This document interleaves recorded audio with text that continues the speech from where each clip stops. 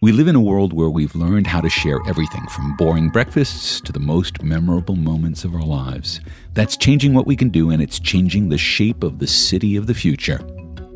G'day, I'm Mark Pesce. The coming next billion seconds are the most important in human history as technology transforms the way we live and work. On this series, we talk to some of the brightest minds shaping our world, charting our path as we voyage into an incredible future. A lot of that future will take place right outside our front doors, in cities and towns both here in Australia and around the world. We'll be talking to Sharing Cities expert Darren Sharp about how his work is transforming the way we live, where we live. The human story of sharing on this episode of The Next Billion Seconds. A little story from my own life. Now, I appear regularly on The Project on Channel 10. It's always a lot of fun. They're a great crew to work with. Because it's a daily current affairs show, I don't ever get a lot of notice before being informed that I have to be there.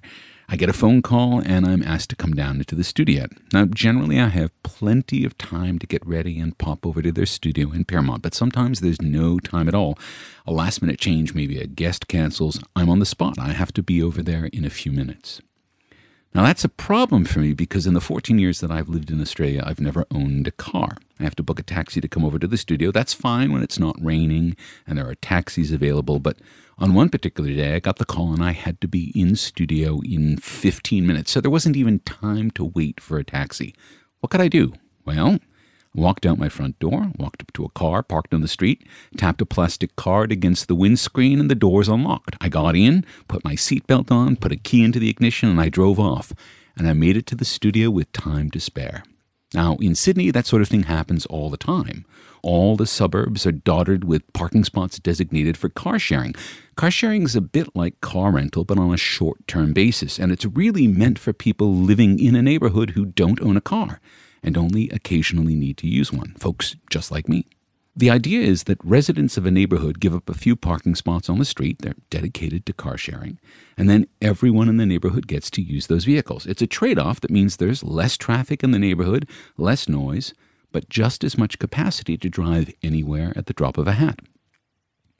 Our guest on this episode of The Next Billion Seconds, Darren Sharp, helps cities make the most of what they share. And he'll help us understand how car sharing is really just the tip of a much bigger iceberg. Darren, welcome to The Next Billion Seconds. Thank you.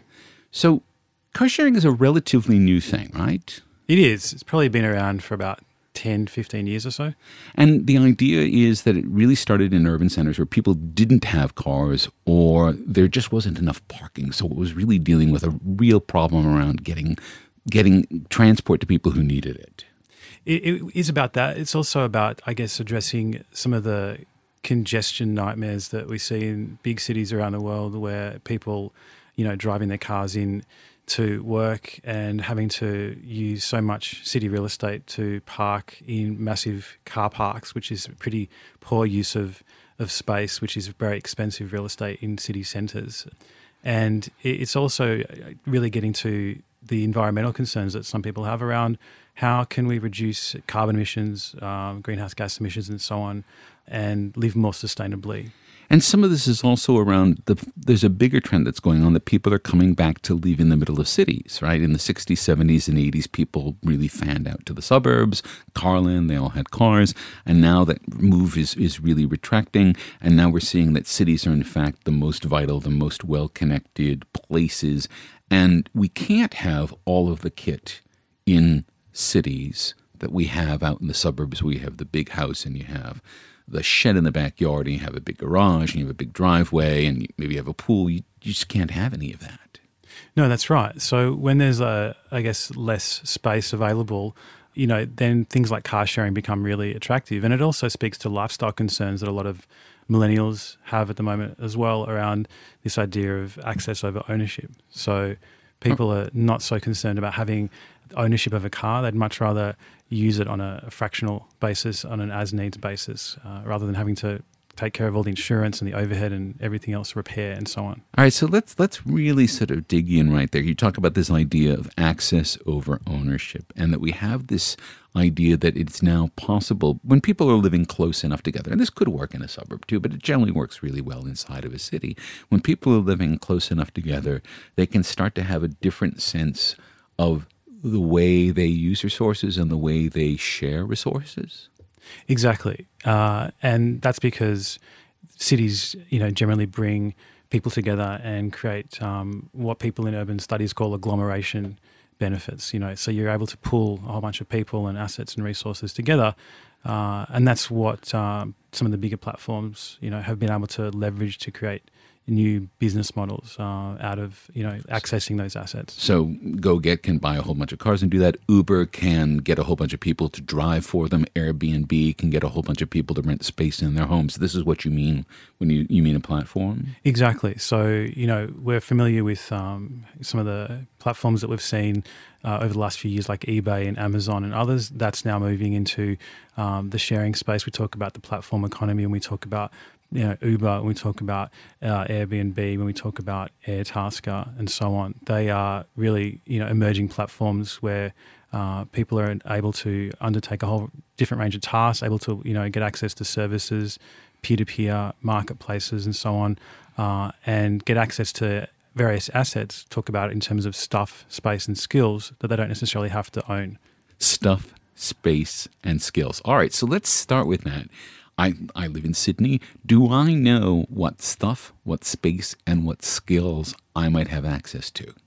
Well, generally in most cities, not necessarily. So part of the work that I do is with an organisation called Shareable, and I'm part of the Sharing Cities Network, and we run a lot of asset mapping workshops and festivals and so on. So asset mapping is around the stuff. Yeah, exactly. But it can also be about the space and the skills too. So, a good example is in my neck of the woods in Melbourne, I've worked with the city of Yarra, for example, to map their sharing economy to get a sense of, what are the community gardens that are out there, the co-working spaces, the car sharing pods, the tool libraries, and so on and so forth. Now, what's a tool library? A tool library, if you think of a book library, so a tool library is where you'd go and, hire out a lawnmower or a drill. Okay, but the librarian's going to be very upset because the lawnmower is quite loud, and I'm obviously making a lot of noise in the tool library. Exactly.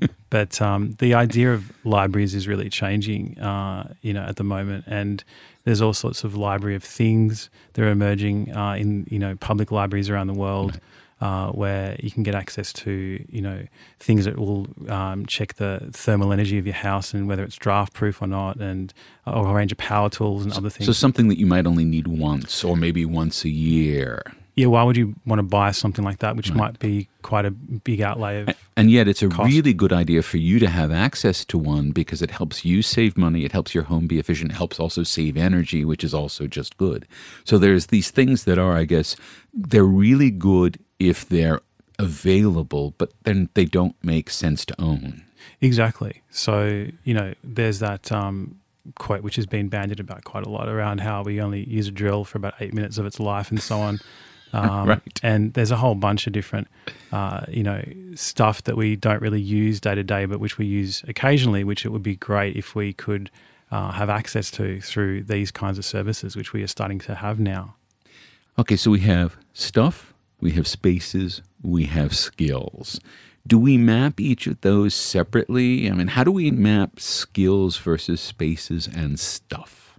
Sure. I don't think there's necessarily, it doesn't have to be a very strong line between them all. If you think about the whole urban agriculture movement, which is just massive around the world, we have hundreds of community gardens in Australia now. So this is taking essentially a vacant lot somewhere and then using it to plant, or even people planting on a little square that they have in the yard because now they know they can. Exactly. And so this is an example where stuff, space and skills come together and converge in the one sort of project. So when we're, bringing the community together to run a map jam, And actually, So a map jam is basically a get-together where everyone comes and says, oh, I know about this, let's put it on the map, oh, I know about that. exactly. So we'll bring in the community groups, we'll bring in startups, we'll bring in local government together, and we'll start to say, what are the sharing services that exist in our backyard, and then create like a digital online map of them.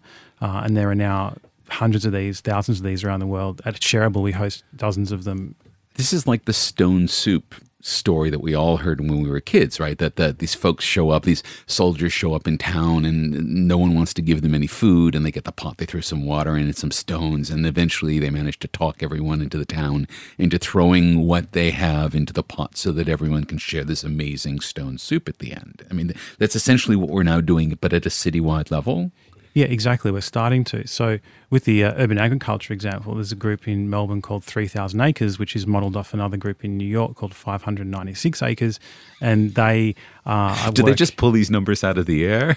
No, they don't.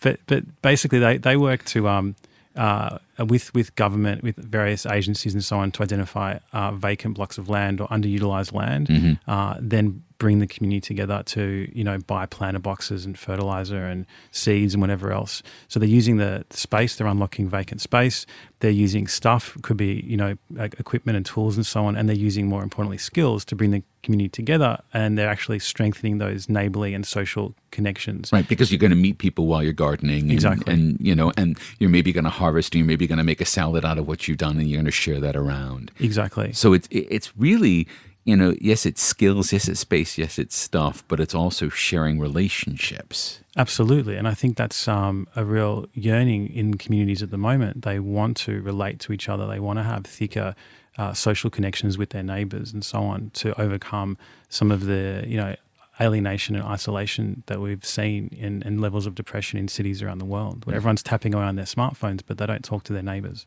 This reminds me that a few years ago on the nature strip next to the roads around my house in Sydney, someone actually went and planted, for instance, there's a little lime tree that's been planted. There were some other little fruits that were planted, and they had little signs on them. This is what this is. You can come and eat them.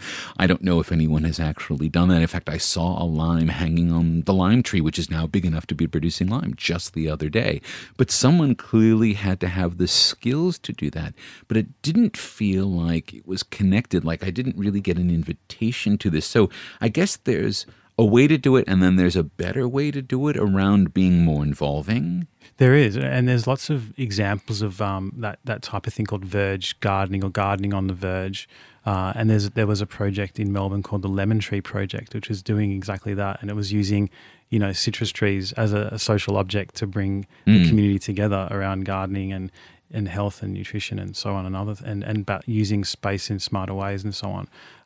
And that's where I guess local government can really play an important role as a sharing city, to understand how can they unlock those underutilised assets, vacant land, vacant space, empty shop fronts and so on, and work with the community to activate those spaces, to be involved in placemaking, to be involved in community garden projects and whatever it might be. And so we're seeing cities around the world starting to actually see their own assets and infrastructure as a platform for sharing. And when we come back with Darren Sharp, I'll be asking him what happens when sharing all goes wrong. You're listening to The Next Billion Seconds.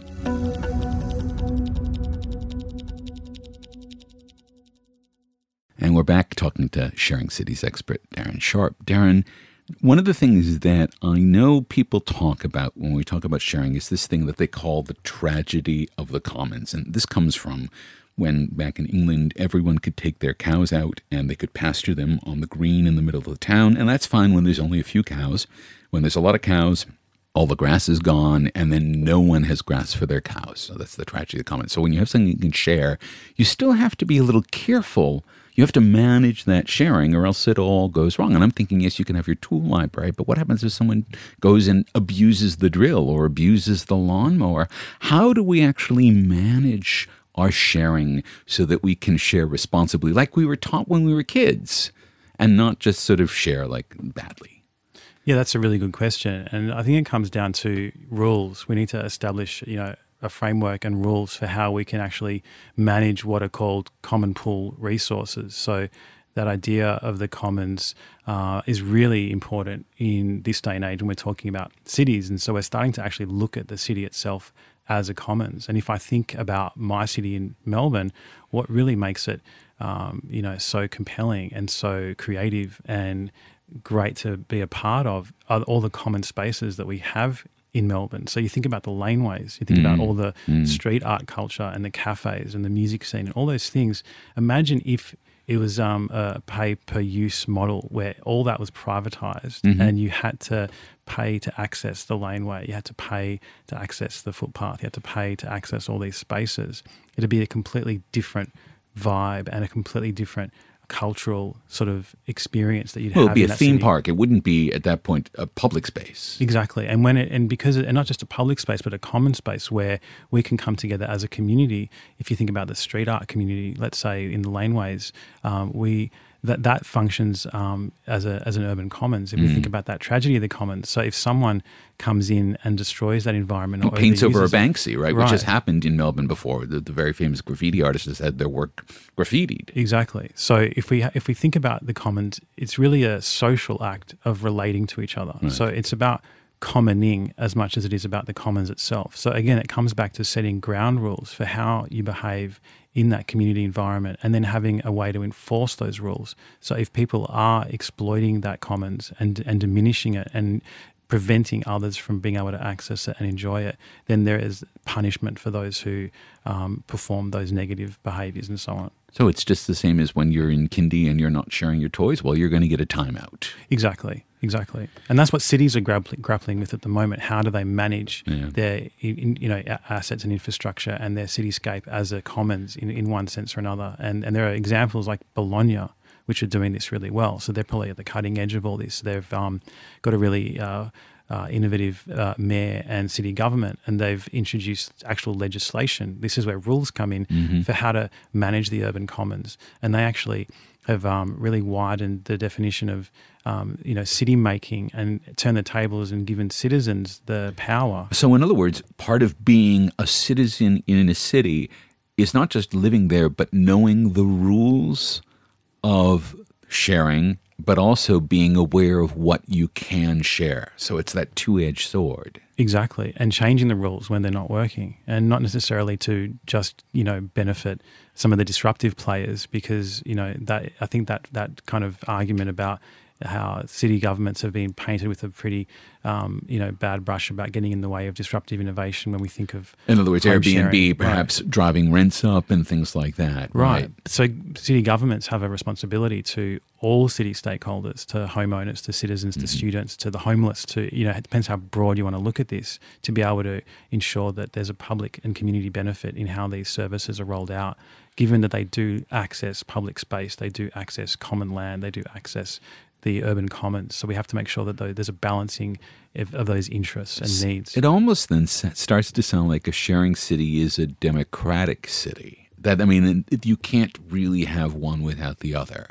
Exactly. So it's really about this new model of collaborative and participatory governance, which we're seeing in cities like Bologna, where the government will come and form a collaboration pact, like an actual contract with citizens and community groups who want to start like an ethical shop front in the city. They want to help. There's a group that are working with refugees, and they've taken an empty shop and they've turned it into a boutique to help asylum seekers and so on.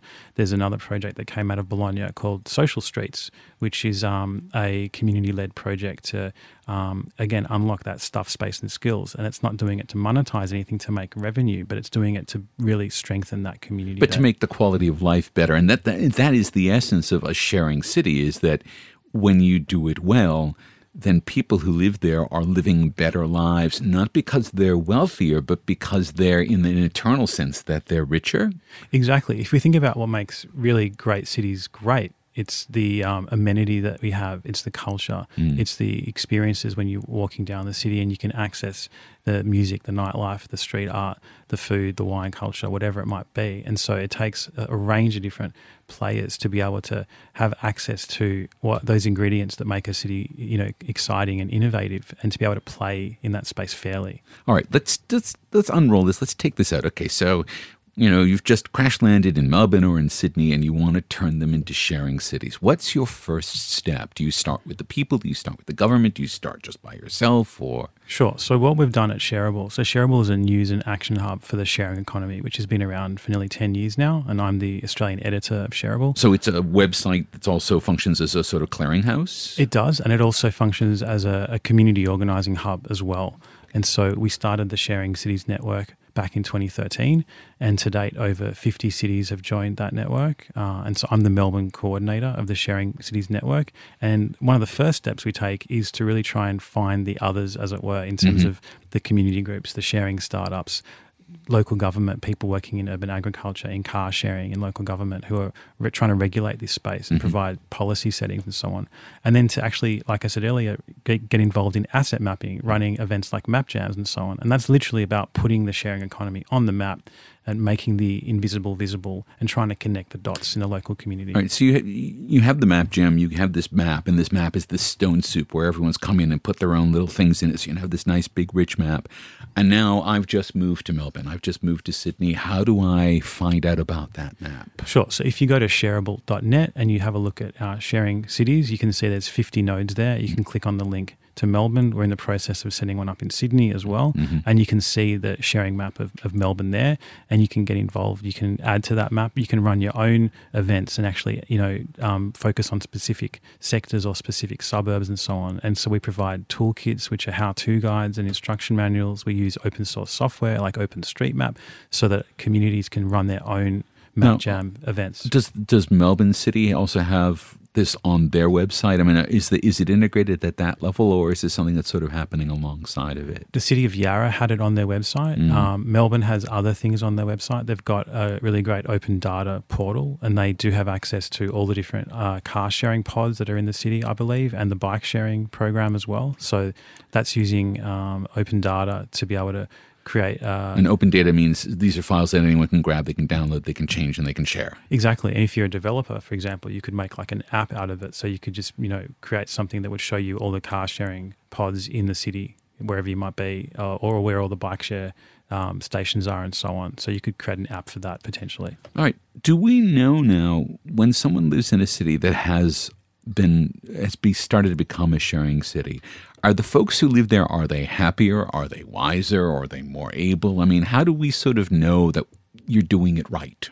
Sure. I think it really comes down to, if we say look at Seoul, where the government there, out of the mayor's office, were the first in the world to launch a sharing city program since 2012. And they have a range of different ways to do that in terms of opening up access to public buildings. So they've got over 800 public buildings available. They support their local sharing startup ecosystem. So rather than just saying, let's, open the floodgates to Uber and Airbnb, they're actually trying to build a domestic sharing economy startup scene and put money and resources and training and capacity building into that. So what Seoul is saying is we actually have those resources and we can use these resources to make great things happen that are local, that we have the smart people who can take what we have and we can share it with them to make things happen here, rather than saying that it's going to go to an Uber or to an Airbnb and basically all the money in the town that goes somewhere else. Exactly. And the challenge is, as the sharing economy and the platform economy continues its rise and continues to sort of disrupt established players and established industries, legacy systems and industries, it's really bumping up against those regulations. But it's also providing a threat in the sense that if we look at how Amazon has decimated the book industry and so on, and now it's moving into retail and so on, and the network effects that we see. So network effects means the more people who are joined to Amazon, the more it tends to flow to Amazon, things like that. Right. And so now those network effects and those platform dynamics, the way platform businesses run, is moving into what we would normally now consider to be utility kind of businesses, whether it's like a taxi service or, accommodation provider or whatever it might be. And this is why city governments are feeling so threatened by these big platform players, because now these utility services are being privatised in a sense. And so city governments are feeling they don't have any control over how they're being used and how public space and public infrastructure is being used. So are we going to see more cities like Seoul that say, okay, we accept that there's going to be platforms here for car sharing or for ride sharing or for renting a room, but that we want to do it ourselves? Will we see a Melbourne equivalent of an Uber or a Sydney equivalent of an Airbnb that's designed to be able to service the needs of the local community and to keep the money in the local community? Well, what's really interesting is we can look at what's happening in places like Denver in Colorado, where there's something called Green Taxi Co-op.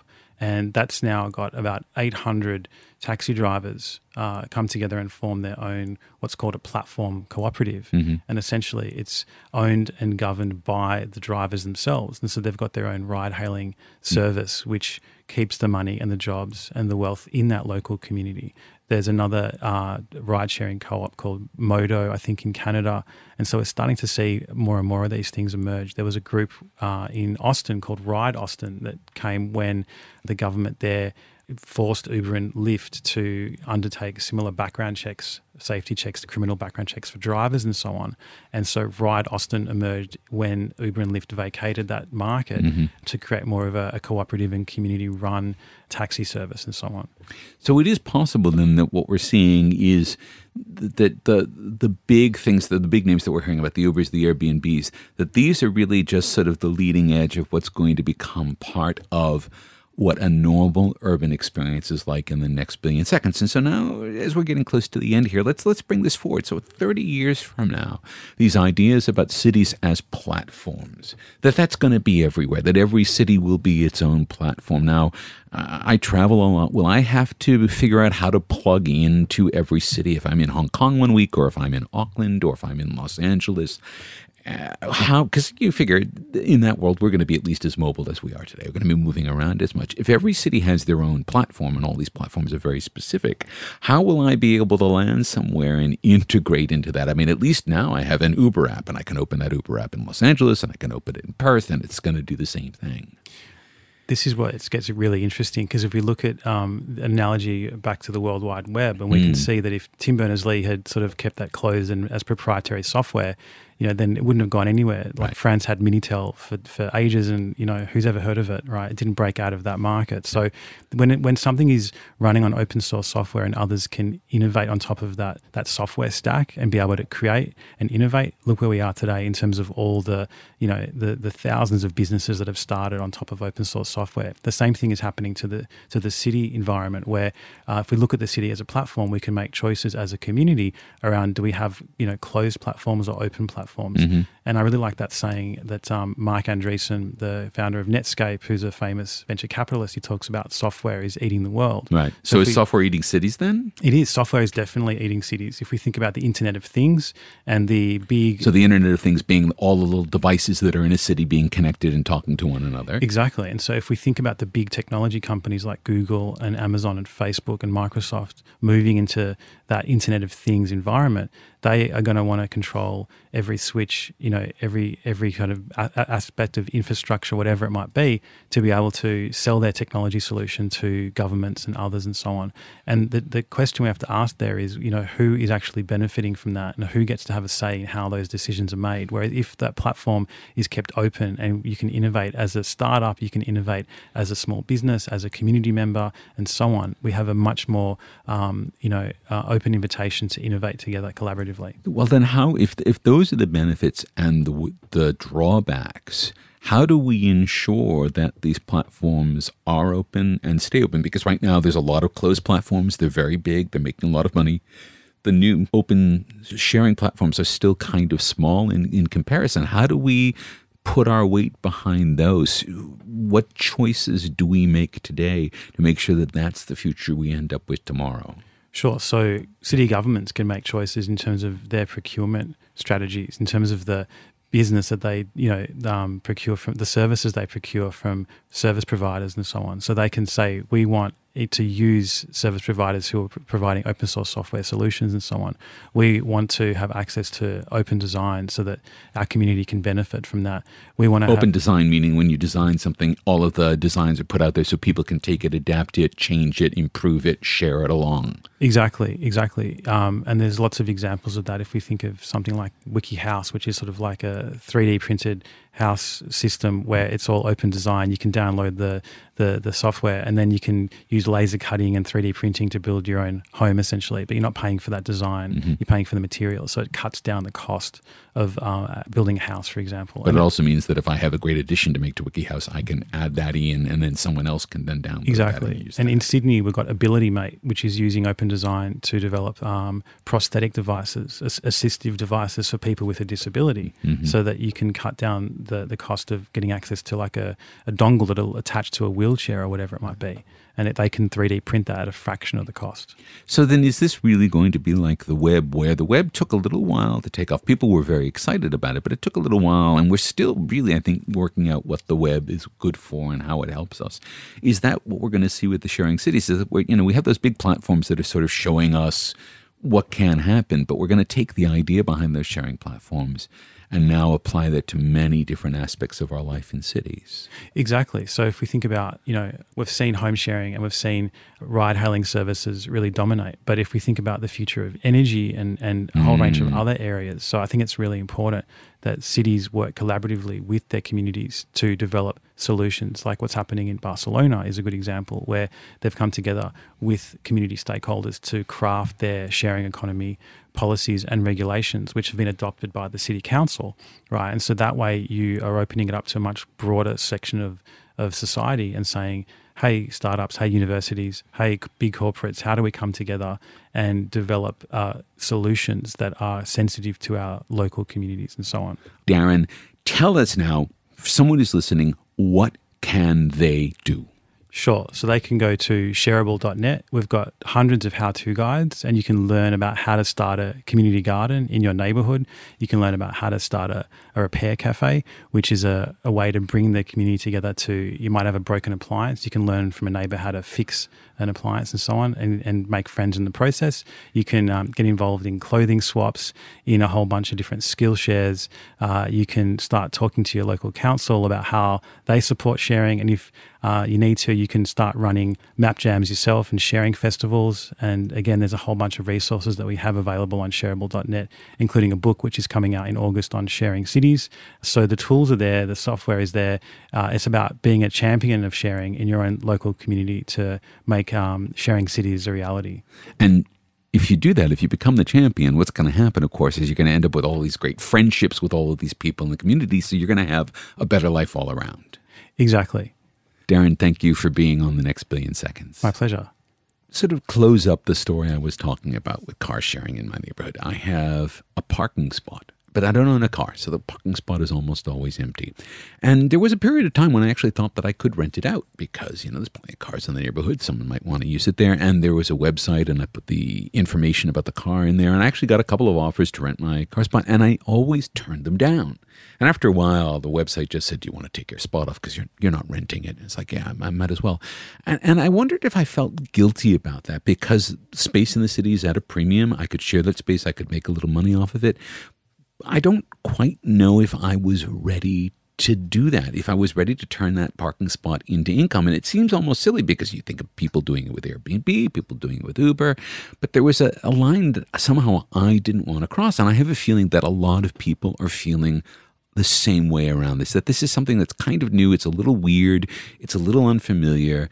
Maybe, and I don't mind letting people park in the spot when they ask. That's fine. You don't have to pay me for that. But maybe it's turning it into an economic transaction. I'm not quite comfortable with that. And Darren's shop really showed how there's a bit of a conflict going on between the big companies and the cities themselves and the people who live in the cities. We haven't really sorted any of this out. We're still finding our way. And what we're going to learn over the next billion seconds is how we can thread all of these different motivations. People have profit motivations, people have community motivations, people just want to make the city a great place to live and share. All of this we're going to have to sort out for ourselves.